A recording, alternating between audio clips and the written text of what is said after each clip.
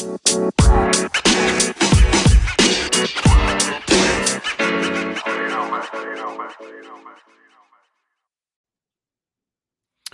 to the Young Christian Business Guy video podcast powered by CBMC, the show for young Christian business guys about young Christian business guys. We talk sports, we talk business, but most importantly, we talk about Jesus. Today is September 17th, 2020. I am John Harrison, your host. As a community, we are unapologetically Christian, unapologetically business guys, and unapologetically open and vulnerable about our lives, the challenges that we face, but the faith and the hope that we have in Jesus Christ. We believe in spiritual mentorship, aka discipleship, learning what it means to follow Jesus and what it looks like to follow Jesus from another man. And we believe in the power of peer groups, surrounding yourself with others who are growing in their faith and will help you grow into the man that God designed you to be. So today, September 17th, I am encouraged we have a guest, excuse me, calling in from Southern California. This guy, I have not had too much exposure to him, but in the time that we have spent together, man, he has just a tender heart and a heck of a lot of work experience as a dad, experience as a husband. So I'm excited to have him on the show. Without further ado, welcome to the Young Christian Business Guy video podcast, Scott Chio. Scott, great to have you, man. Hi, John. How are you? I'm doing great.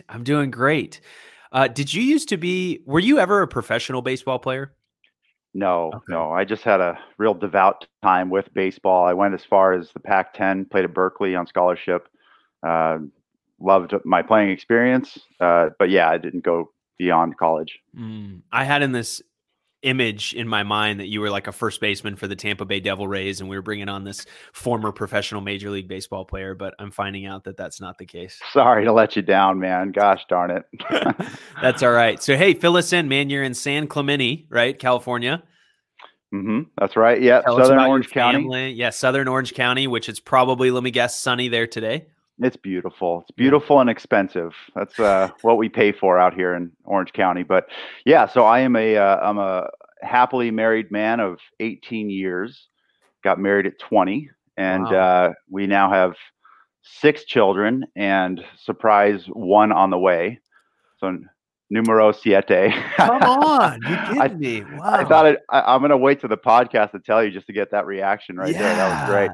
That is so cool, man. Yeah, we're excited. Yeah.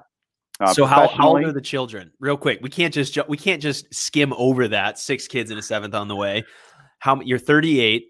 How old are the children? Oldest is 11, and then it goes to 9, 7, 5, 3-year-old twins, and then a newborn coming soon in March. 5 girls, 1 boy. My 9-year-old's my son. And then we don't know the gender of this next one, but coming soon. Wow. Your wife is a saint. She's incredible. Yeah, there's no doubt about that. She's the one that should be interviewed, but I do my best to support. Real Proverbs 31 wife, man. Well, that's beautiful. You literally have taken the command of be fruitful and multiply and put it into practice. And I can't wait. I know the heart that you have. I imagine the heart that your wife has. And I can't wait to see what those children are going to do in our world, just being raised in a godly home and be able to carry on generationally the faith in Jesus Christ. So how about professionally? Right. So professionally, I am currently a private banker. I work for a regional bank out here, City National Bank. Well, they're nationwide, but smaller bank. And I've been in private banking for over a decade. Love it. So I work with high net worth individuals and try to find solutions for loans, deposits, and investments. Great. And are you from California? Born and raised out here in Mission Viejo, California. Had some great times. Grew up a local high school, and yeah, it's been great. I'm one of 6 boys, so you should probably know that. I'm from a big family, but yeah. Where do you fall? Where do you fall in that order? I'm second to oldest, which if you're from a big family and you're listening, second oldest is the best slot. Second's the best, as the saying goes. So it's been good. Second, and that's where your boy falls, right? The 1 boy out of 5 girls. That's right. Second That's right. Yeah, great. Well, we got to spend some time together back in February before COVID took place. I was out in Southern California, had a great time with you and Mark Bundy out there, and got to hear about what was going on in your life and within CBMC out there locally. But how did you get connected to CBMC? And before we answer that, I want to hear kind of your faith testimony. Quick, 2-3 minutes. Yeah, Cliff Notes version. I mean, I was raised in the Catholic Church, just kind of went out of obligation as a young boy, and didn't quite know who Jesus was growing up. Didn't really have that relationship.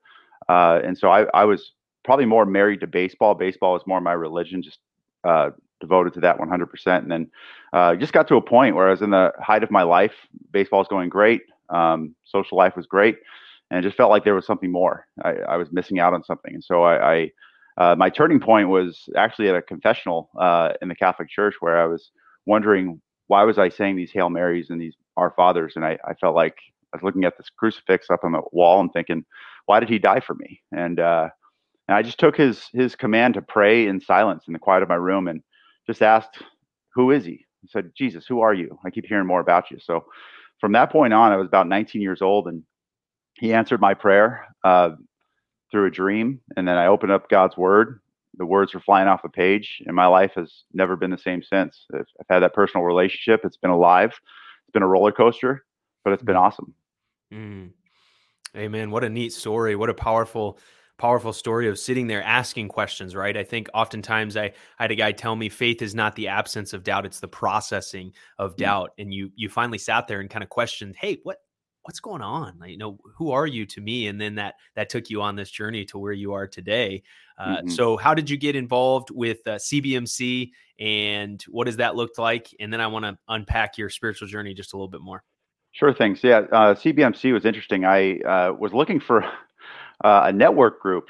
Networking. Yeah. And I remember I had stumbled across Christian Business Network online, and I went to a meeting. I had all these business cards on me. I was fully dressed in my suit, just ready to go. And Marcelo Mills, who you had on this podcast earlier, he was leading the group. And I remember I showed up, and he says, all right, let's open up our Bibles and let's go dig into God's word. And we opened prayer. And the whole time I'm business ready with my cards, like waiting to talk about what I do. And the whole time was about Jesus. And I thought, this is amazing. Praise God for landing me here. And put those business cards away. And I've been enjoying fellowship with CBMC ever since. I've had just lifelong relationships built. I now lead a group in San Clemente. We're about 2.5 years old, and I've got a solid group of men there that I'm just blessed with every Tuesday morning. And we're meeting through Zoom, which is a blessing still to, while we're somewhat on lockdown, but yeah, it's just been an incredible life changer. Yeah, that's powerful. The old bait and switch. I love that. Yeah. So tell me, you were raised Catholic, very ritualistic, and then as you transitioned to taking a deeper dive into who is Jesus, reading the Word, what took place kind of in your early to mid 20s? You got married when you were 20. What were some of those things that took place? Some of those spiritual mile markers that you can look back on and say, these really transformed my relationship with the Lord. Oh man, like I told you, it's been just an amazing roller coaster. I mean, I was single when I met Jesus, and I felt like, oh, I'll be single the rest of my life. I'm good. I've got my locked in relationship. And then months later, I meet my wife, and right away it was like, okay, we're supposed to get married, and let's get married. And so we were young and in love and semi-foolish, so we ran off, got married really quick, and we've beat the odds. 18 years later, we're still very happy.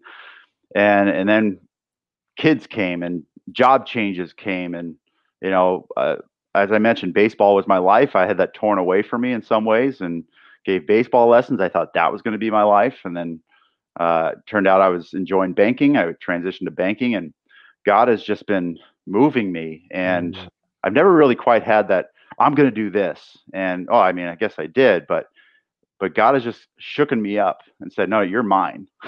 And it's been humbling. It's been incredible, just testimony after testimony along the way. And here I am at 38. I feel like I'm still semi-young. And I feel like I've just got so many more testimonies ahead. And it's like I said, it's just constantly humbling to be under such an amazing God. I'm just blown away every day. There's a guy that tells me, he said, hey, your tests become your testimony. Your tests become your testimony. And when I think about all these different steps along the way, I want to unpack a big part of your life, which is being a father to 6 children and a 7th on the way. So a lot of our listeners across the country are guys that are in the millennial generation, which is 24 to 39, and the largest generation in the workforce right now, 24 to 39-year-olds. So we are the now generation and the next generation. And a lot of these guys are going through these big life changes of getting married, starting a family, having children. So looking back now on your experience, they say you can't learn from experience, you only learn from evaluated experience. So evaluating this experience of having 6 children, what are a few tips that you would say to some younger dads out there? Yeah, I would say number one, keep a heavenly perspective. That's been my practice since coming to Christ, is constantly starting with the end and working backwards. And as Jesus says in so many parables, how amazing heaven is, and how we're also not citizens of this world. This world is temporary. We're citizens of heaven once you give your life to Christ. And I have to dwell on that a lot, because having a big family, it can be overwhelming. But I would say if you're starting a family, or maybe a younger family, I mean, I'm still somewhat there too. I don't have teenagers yet, right? So I have a long way to go. But just remembering that we're stewarding those children. They're not our children. We're responsible for raising them, but ultimately they're God's children. I was telling my 9-year-old son, I said, hey, in heaven, we're going to be brothers, which is weird to think about. But right now, I'm your dad. But the cool thing is both of us have a heavenly Father. We're just having this conversation of what heaven looks like and what we have to look forward to. So it's keeping that big picture in mind constantly. It really helps keep me centered. Say more about that. The heavenly perspective. Oh man, there's a lot to say about it. Like I said, I have just a novel of testimonies that have come from just God's work. I dwell on how temporary this world is we live in. I have this image in my brain about being on my dad's shoulders as a child. Okay, and when you're on your parents' shoulders, you don't have much choice of where you go. You can point, you can say, "Can we go there? Can we go there?" But at the end of the day, your parent is holding you on your shoulders, and you're going where they're taking you. And that gives me a lot of comfort, because I'm as adopted children into the kingdom of heaven. It's important to remember that we're children. And I again, picturing myself in like I guess more or less like an amusement park. I'm in Southern California. I'm right near Disneyland. So I grew up going to Disneyland a lot. And I remember there's just times where you wanted to go on a certain ride because you're used to that ride.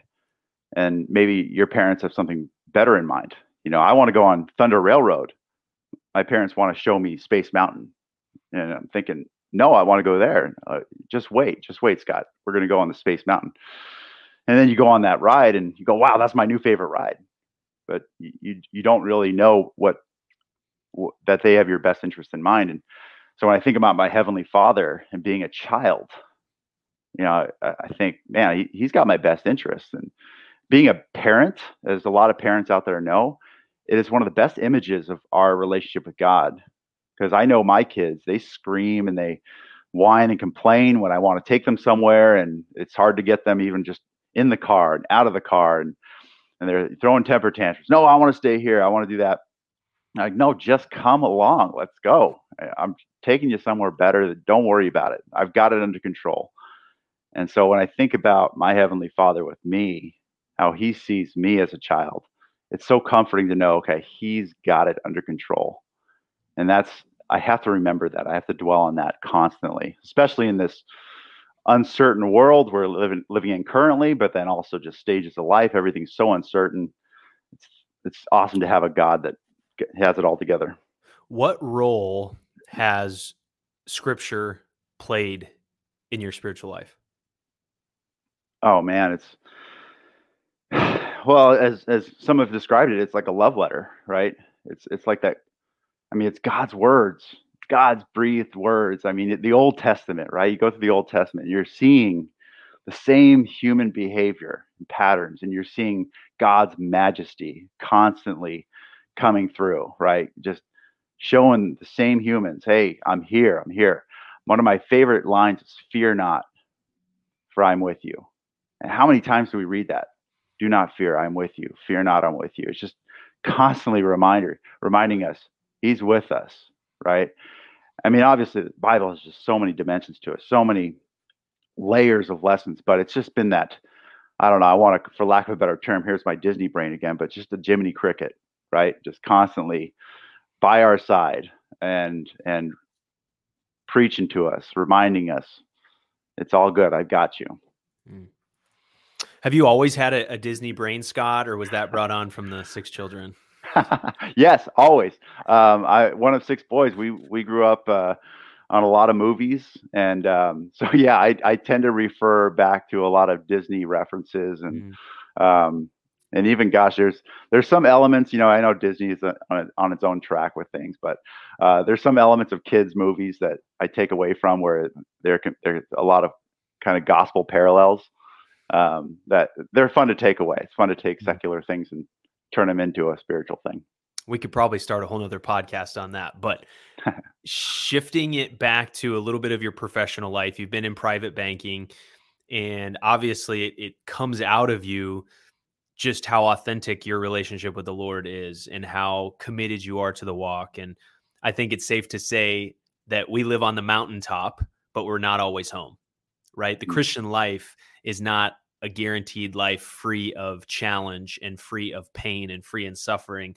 I would actually say, contradictory to that, it's full of all of those things. But the relationship with Jesus then allows us the opportunity to have the fruits of the Spirit prevalent in our life. Everything from love and joy and peace and patience and kindness and goodness, gentleness, faithfulness, self-control, all these attributes that I think at the end of the day, most humans really want to illustrate in their life.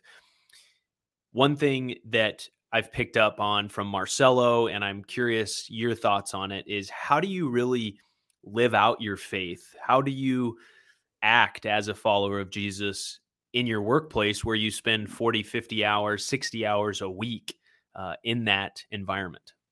Gosh, well said, John. You just preached a good sermon and a question right there. That was great. Well, yeah, you like vulnerability. So let me get vulnerable with you, okay? And as I've been texting you and saying, hey, pray for this thing, I'll just give you an example of something recent. With COVID, feds have dropped the rate and down to 0, and that hurts banks' revenues. I'm in banking. And if you talk to any banker out there, most likely their bank is hurting as well with revenue. Okay. We were on a trajectory of everything going well with rates kind of picking up and business going great. COVID happens and boom, we take a big hit. So we get a call from our boss and our boss's boss that, hey, the market is what it is. Feds aren't going to be picking up the rate here in the next few years. So we're going to be taking a close look at all bankers and figuring out who we want to keep, right? So basically a big sign that layoffs are coming. So again, I'm going to be very upfront and candid. And I usually am. I'm a very open book. And so I'm having a one-on-one talk with my boss, and he's like, "You're one of the newer bankers, Scott, and I just want to be very upfront that there's 5 or 6 of you that were onboarded 2 years ago, or you're all still building. So if we don't see something aggressive, you 5 or 6 are going to be kind of first in, first out." And again, more sobering, right? The boat's rocking. I'm in the storm. And it was at that point where it's like, okay, as a human in the flesh, I can panic and worry and maybe throw out the sob stories, throw out excuses to my boss, right? But it was at that point I really praised God for his spirit at that moment. And I was just able to tell my boss, listen, he knows I'm a Christian. I just told him, I'm a man of faith and I'm going to work hard, but I know everything's going to be okay, one way or the other. And there's been, that was 2 weeks ago, John. There's been just a core of joy and thankfulness that I've been able to carry. Now in my flesh, don't get me wrong, I'm in the storm, right? It's in the flesh, it's crazy. You got a kid on the way, a seventh child on the way, a job at risk, and it's scary. But then you go back to that image of Peter on the boat walking on water, right? He stares at Jesus. He's walked on water. He stares at his surroundings and he's thinking, oh, now he's ye of little faith. And I'm in that picture right there. I've got to stare at Jesus right now. And along with that too, I know you asked the question a lot. How do you raise your flag at work? Being a father of multiple children in this world we're in, especially in Southern California, it's weird having 6 kids. You know, maybe in other states it's normal. I don't know. I haven't been in other states. You're shaking your head. But it's weird these days. People are going, well, why would you need so many kids? You don't own a farm, right? I get that question a lot. Why? Why do you have so many kids? And that's my favorite. I bring up family instantly with prospects, people I'm meeting, because I love family. That's what I'm all about, right? Besides, I'm all about being a follower of Jesus. But aside from that, God's given me this great family. So it's one of the first things I talk about. And it brings a witness to people right away. Because why? What's my why for having so many kids? Because they're a gift in God's word. You talk to the world, they're a burden, right? You can have 1 or 2 and be safe, but you have 3, 4, now you're outnumbered. And you have a 5 and 6, that's a financial liability. I've had people tell me, oh, you know, for lack of a better phrase, you know, part of my language, oh, you're screwed, right? That's a response I've gotten. You know, you go from your first to second kid, oh, congratulations, it's amazing, to, oh man, you're in trouble. Why would you do that to yourself? I got all the numbers of every doctor that does, what do you call that when you get snipped? I'm sorry, I'm drawing a blank. But yeah, you know, the people saying, get snipped already, stop it. I'm like, no, this is my calling in life. Yeah, you guys talk a lot about discipling on this program. I've got 6 children I come home to every single day that I'm responsible for discipling. That's an amazing blessing. Amazing. I get to pray with. So I carry my white flag everywhere because of that. What a blessing that is. So yeah, there's just a lot that God has blessed me with organically that I could go on about. What a joy. What a joy. What an absolute joy around so many different areas that you just shared there. And I appreciate your vulnerability, right? That phrase that the Lord has laid on my heart of vulnerability is the key to intimacy, and intimacy is the antidote to isolation. And so I appreciate you sharing that. I mean, you are going through the struggle. The waves of life are crashing. The winds are blowing. Jesus didn't lie in Matthew chapter 7 at the very end of his Sermon on the Mount. He said, is your house built on rock or is it built on sand? Because I tell you, the storms are coming. I was in Mobile, Alabama last Friday. 6 days later, there's 12-foot storm surges. The storms are not an if, but a when. And you are experiencing them, but you are showing that regardless of the storms that come, the wind that blows, the waves that are crashing, where your house is built. And I just am so thankful for your boldness, but also your humility around the challenges, in that it's not always easy. And what a beautiful illustration of discipleship. I mean, that is exactly right. You're going to be a steward of those children. And so as we wrap up today, can you just talk a little bit about, obviously you have the responsibility, but also the opportunity to disciple your children. Can you talk a little bit about the discipleship in your life or peer groups in your life and the impact that it's positively had on you? Oh, it's huge. I mean, especially right now, you know, my poor wife, she's pregnant, right? So it's hard for her to deal with bad news, right? And say, hey, here's my moaning and groaning. So to be able to call on my buddies from CBMC, I mean, gosh, even you reaching out via text all the way from Minnesota, just the men that God has laid in my life, I call it a boat, right? We're like disciples in a boat. And to be able to sit there and share in our victories and our concerns, our burdens, I should say, has just been incredible. I mean, that idea of coveting someone's prayers I feel that right now, right? I'm calling men because I'm saying, hey, I just want the comfort of prayer right now. Now, I don't necessarily need a direct solution, but thank God I'm not alone. I can't imagine if I didn't have my God to pray to, my brothers in Christ to turn to. This would be a rough road. Well, Scott, it's been just an awesome 25 minutes together. I'm going to transition here to our verse of the day. I'm so grateful that Bill McAvaney got connected with you and sought after you and got you connected to what we're doing and at a deeper level as we push to connect millennial guys around the country to discipleship and to peer groups within CBMC. And so as we wrap up today, we're going to show your verse of the day, which is James 1:2-4, which is consider it pure joy when you face trials of many kinds, for you know that the testing of your faith produces perseverance, and let perseverance finish its work so that you may be complete. And it goes on to say, lacking nothing, but our banner ran out there. So what has this verse meant to you, and what does it mean to you in your life currently? Yeah, this is that starting with the end and working backwards. I mean, considering it pure joy when you're facing trials, isn't that opposite of the world? I mean, I'm a guy that used to idolize worrying. And when I read this, in this storm I'm in, I'm not being called to worry. I'm not being called to panic and stress and tear off my clothes. No, I'm being called to consider this joy. And God's doing something. I mean, I loved your text the other day when you're like, you're entering a world of promotion, and yeah, He's doing something. There's a callus in the works. There's something on the horizon, and I'm thankful for that. I'm on my dad's shoulders right now, and Hallelujah. Hallelujah. We'll see what the 50-year-old me is gonna look back on my 38-year-old self.